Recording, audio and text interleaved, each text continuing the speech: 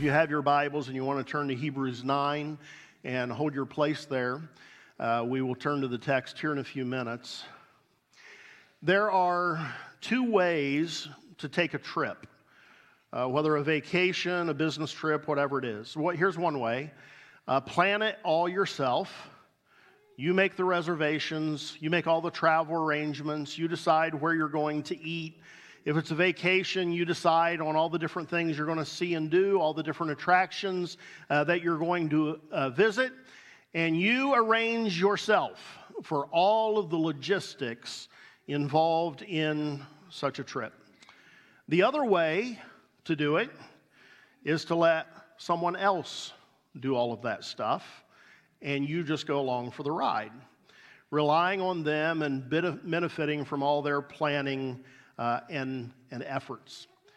There are some things in life that I think I'm pretty good at. Perhaps some of you have assessed that it's a very short list, but there are some things that I at least think I'm good at in life. But planning trips, especially vacations, has never been one of those things. I usually feel like trips that I plan, once I'm on the trip, once my family is on the trip, at least half of it is spent figuring out how to do things we want to do, where to go, how to get around, and all of those kind of things that I thought I had planned beforehand, but I just had not planned very well. It turned out that my plan was just not a very great plan.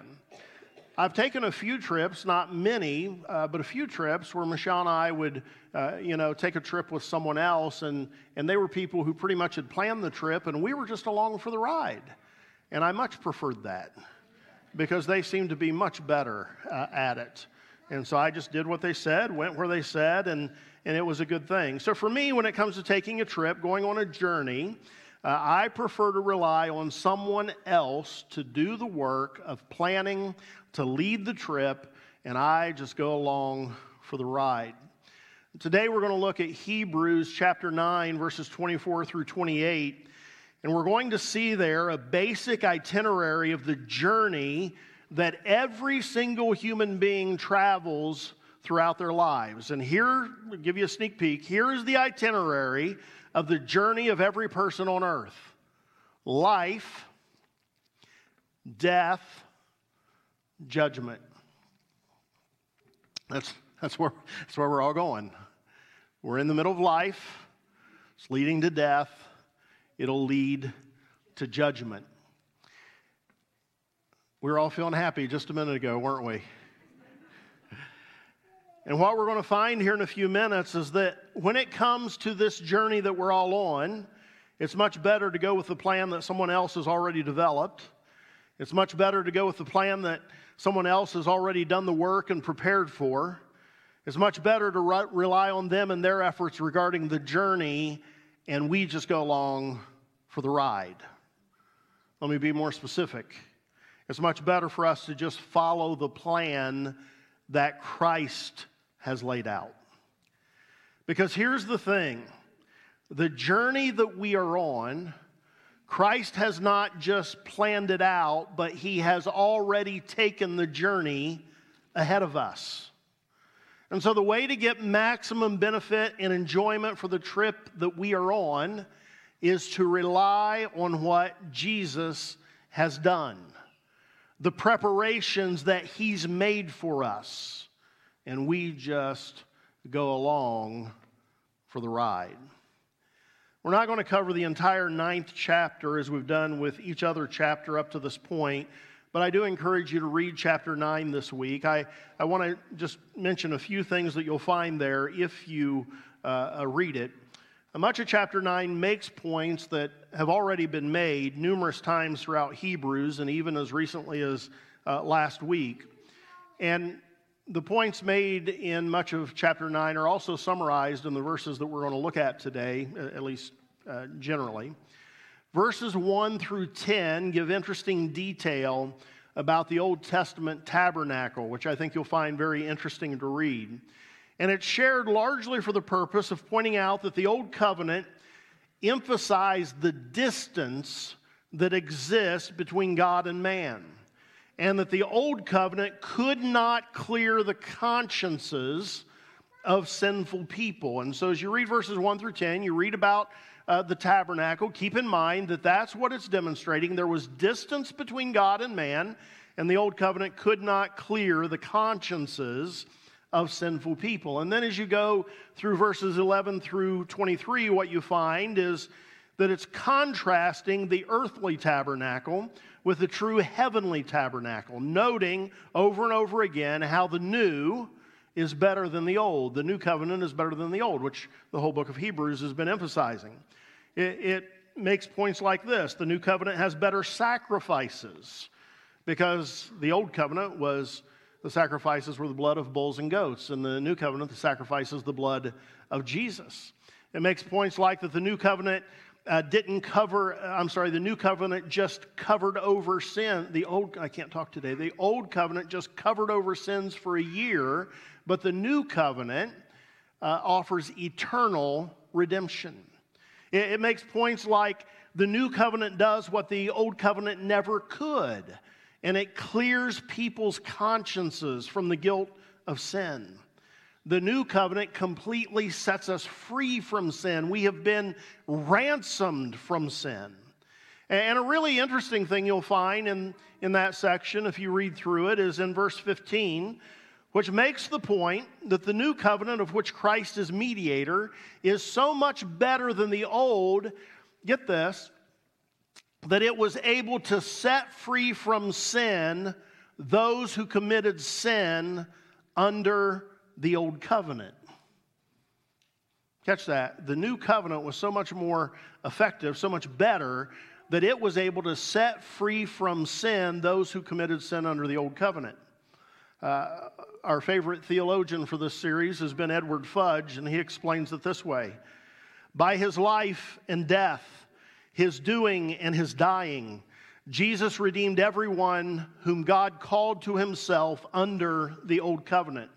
The very people who violated and broke that covenant by transgressions for which the old covenant provided no effective remedy. William MacDonald describes it this way. Those under the old covenant knew little or nothing about what Christ would do at Calvary, but God knew.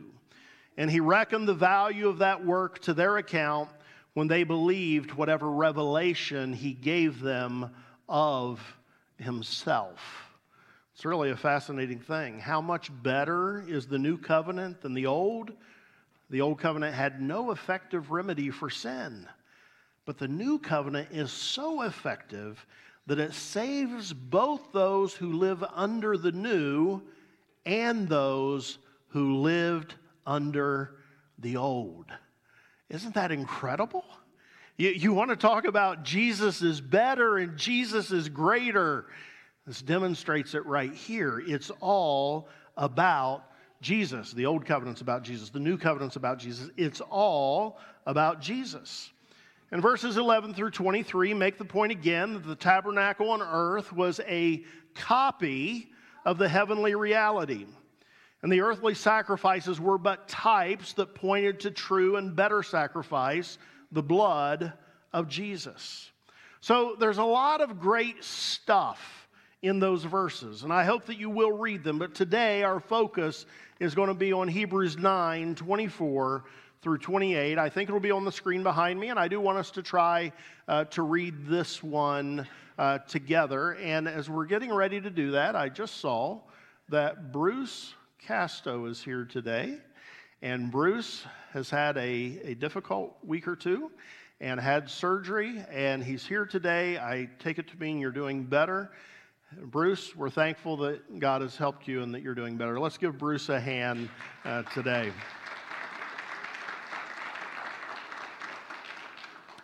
All right, here we go. Are you ready? Go. For Christ did not enter a sanctuary made with human hands that was only a copy of the true one. He entered heaven itself, now to appear for us in God's presence. Nor did he enter heaven to offer himself again and again, the way the high priest enters the most holy place every year with blood that is not his own. Otherwise, Christ would have had to suffer many times since the creation of the world.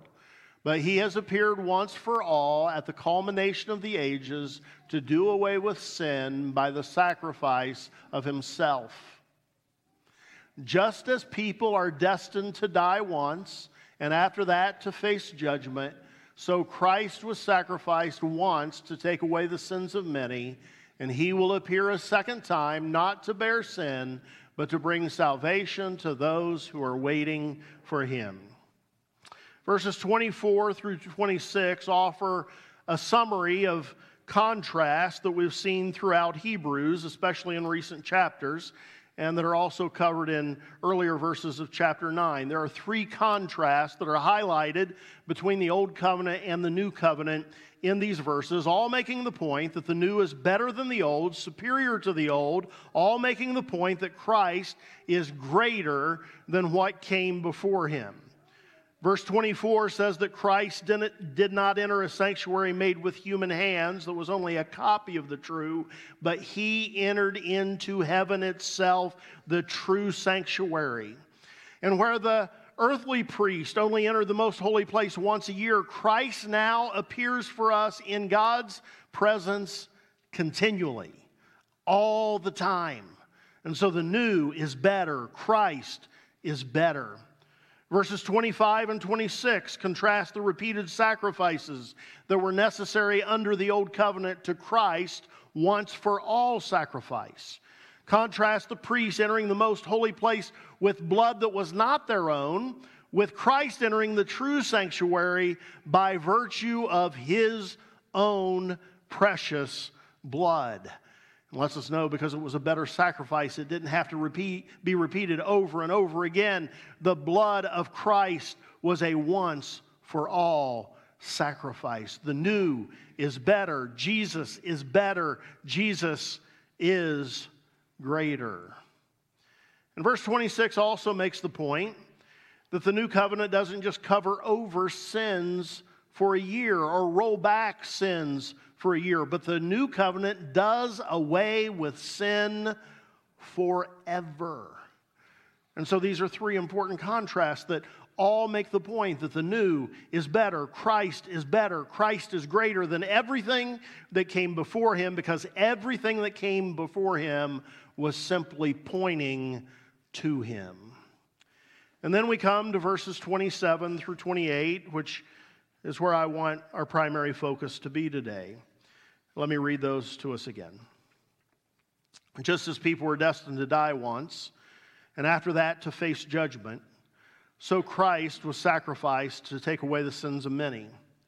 And he will appear a second time, not to bear sin, but to bring salvation to those who are waiting for him. The life's journey of every single person who is ever born on planet Earth is acknowledged here. We see in this, we live, we die, and then judgment. And the writer of Hebrews says that just as it is with us, so it was with Christ. Christ's journey on earth was the same as the rest of us. Birth and life, then death. We don't often think of this, but then judgment. Jesus walked the same path that we all walk. He was not exempt from any part of the journey that all humans experience. He lived our entire experience: life, death, judgment. Our journey was Christ's journey. He walked the same path of every person before him and the path that every person after him would walk. But he walked it differently. He walked it differently than everyone before him and everyone after him. Same path, different approach, same trip, different plan on how to navigate the trip. We talk about this a lot around here, but here's a brief overview of the life, death, and judgment of Jesus Christ. The testimony of Scripture is clear that Christ lived a sinless life in perfect obedience to God. He walked the same earth as we all walk. He experienced the same temptations that we all experience, the exact same ones. He did. But he approached the journey differently than everyone else. Where everyone before him and everyone since him has given in to the temptation to sin, Christ did not. He lived a sinless life in perfect obedience to God. Everyone before him, everyone since him, has decided that we know better than the Creator of life how to live it. We know better than the Creator how to get the most out of it. And so we've all ignored the Creator and lived life our own way. Jesus was the only one who chose to walk his journey the way the Creator of life designed it and wanted it done. Jesus lived a sinless life in perfect obedience to God, and because he did that, he was able to die a substitutionary death on behalf of all mankind. As we've heard so much about throughout Hebrews, his death was the once-for-all sacrifice that finally, effectively dealt with mankind's sin problem, the debt of sin, the penalty of sin, the bondage to sin. Christ's death, his sacrifice, dealt with all of that. And so he lived, he died, and just like all men, just like we will, once he died, his life was judged by God. I can't say it any better than theologian Fudge says it, so let me quote him again on this point. He writes, "Like all human beings, Christ was judged by God. God examined, inspected, judged the life he had lived, and declared that it pleased him precisely in every respect. To signify his acceptance of Christ's life, God raised him from the dead and seated him at his right hand place of honor in heaven. Christ was judged once for all, never to be judged again. Because God's judgment of Christ's unrepeatable life is also unrepeatable, the outcome of that judgment will never change. Because of Christ's perfect doing and perfect dying in their name, his people approach God on the basis of Christ's life record, and God relates to them accordingly." It's an important line. Christ was judged by God as perfectly pleasing. And the resurrection proves that Christ's life was perfectly pleasing to God. He paid the debt of sin. There was no more debt to be paid. And so there was nothing that could hold him in the grave. I want to draw special attention to that last line of Fudge's explanation. It's an important one. Because of Christ's perfect doing and perfect dying in their name, his people approach God on the basis of Christ's life record. And God relates to them accordingly. Here's what this means. When we choose to trust in Jesus, Christ's journey becomes our journey.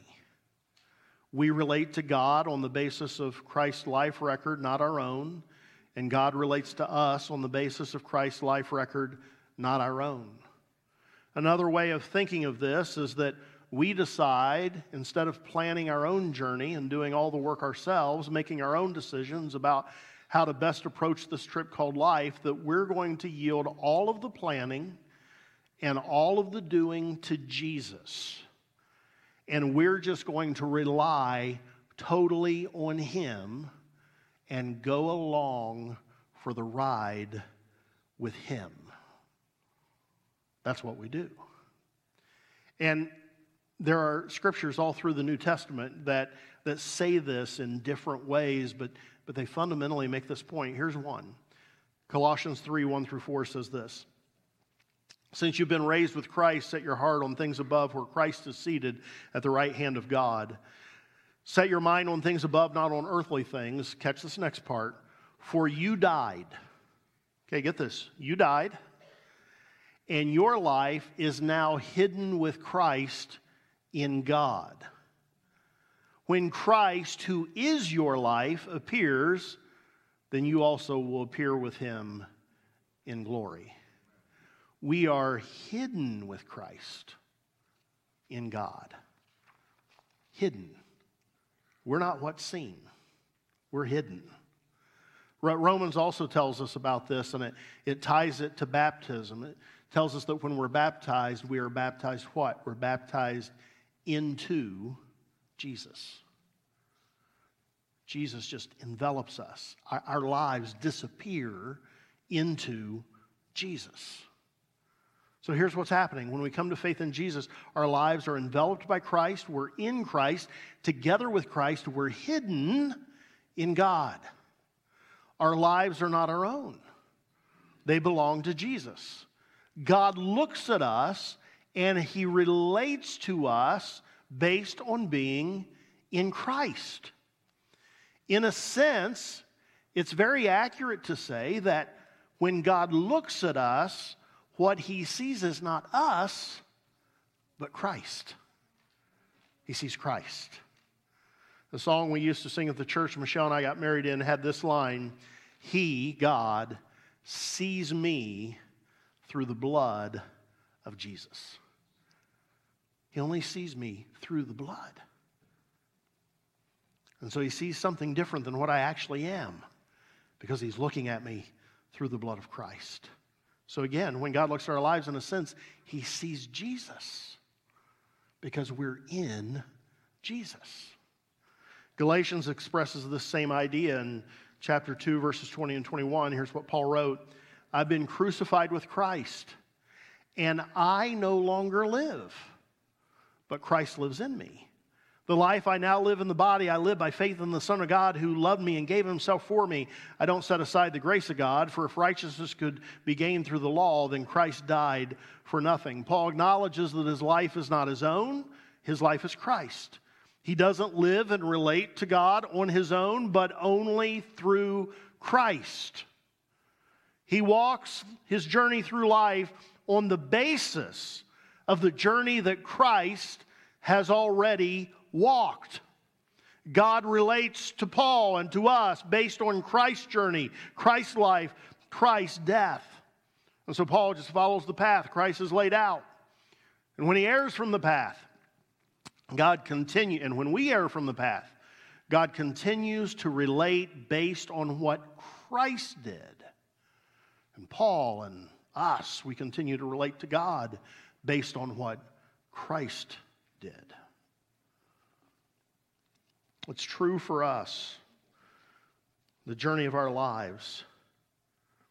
If we've turned our lives over to Jesus, then we are relying entirely on him for the journey that we are walking. We follow the plan that he's mapped out for us.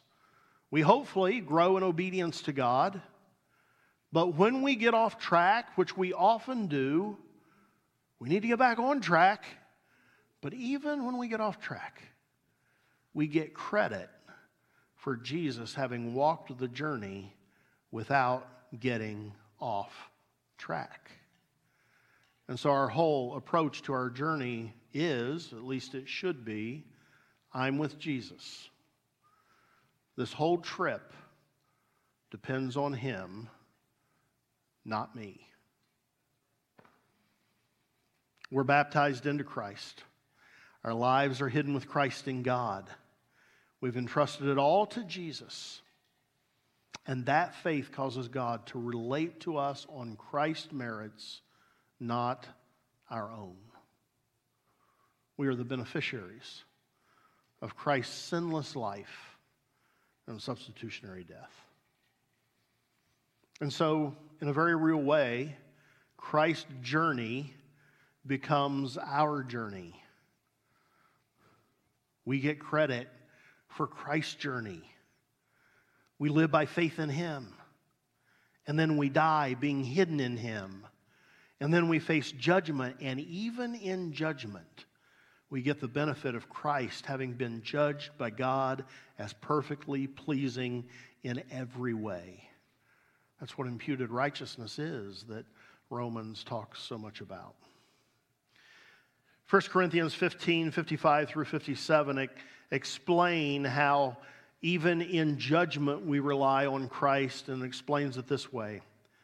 Where, O death, is your victory? Where, O death, is your sting? The sting of death is sin, and the power of sin is the law, but thanks be to God, He gives us the victory. How? Anybody know? Through our Lord Jesus Christ. We get the benefit of God having judged Christ as perfectly pleasing in every way. And so our lives and our deaths are not as much about us as they are about Jesus. Because we're in Him. We are hidden in Him. Even in judgment, we're hidden in Christ. Again, this means that Christ's journey is our journey. When God considers our journey, He considers it based on Christ's journey. He credits Christ's journey as our journey in life, in death, and in judgment. In life, we rely upon Jesus. In death, we rely upon Jesus. And in judgment, we rely upon Jesus in every part of our journey. We rely totally upon Jesus. As we contemplate the journey of our lives, life, death, and judgment, the very best approach to it all is to trust it all to Jesus. To put all the responsibility on Him. And then just go along for the ride. Because when we do that, our lives aren't about what we do so much as they are about what He's done. God relates to us and we relate to God based on Christ's actions, not our own. It's the only way that our lives, our deaths, and our judgments lead to eternal life. It's the only way. You can't get there on your own. I can't get there on my own. The only way is to put it all on Jesus, rely on Him, and go for the ride. Look with me again at verse 28. So Christ was sacrificed once to take away the sins of many, and He will appear a second time, not to bear sin, but to bring salvation to those who are waiting for Him. Friends, Jesus Christ is coming again. Do you believe that? Jesus is coming again. And when He comes the next time, the text tells us, it's not going to be to bear sin. That work is done. When He comes the next time, it's going to be to complete our salvation. Amen. That is about as close to Pentecostal as we get around here. I appreciate the effort that was made. I can't tell you how much. You see, we currently live in what theologians call the already but the not yet. The kingdom of God has already come. Sin's curse has already been broken. But not yet in the fullness that it will when Christ returns. You see, right now, we are still subject to physical death. It's true that for believers, it's simply a passageway into eternal life, but we still face that remnant of the curse that before Christ returns, if He doesn't return in our lifetimes, we each will face physical death. That's a remnant of the curse that still exists. But when Christ comes again, death will be no more. It won't just be that it's a passageway into eternal life, it will be no more. What's already come but not yet in fullness will then arrive in fullness. Christ will bring the fullness of salvation to all who are waiting for Him. Are you waiting for Him? Like, are you consciously waiting for Him? I can't prove this from the text. Maybe I can, but I didn't take time to figure out if I could prove it from the text. But I think, I'm suspicious that what the text has in mind is those who are consciously waiting for Him. Because here's what I believe. I believe that if we've been fully regenerated, if we've been truly regenerated, come to life spiritually, we're consciously waiting for Him. Like, we look forward to that. Like, that's an exciting thing for us. Are you a person who looks forward to the coming of Christ? Again, I think it's a mark of a regenerated life. A person who has truly come to faith has rested all of their hope in Jesus. So I don't see how that's possible if you're not also resting your hope in Christ's return and the future that awaits those who trust in Him, the future that will arrive when Christ returns.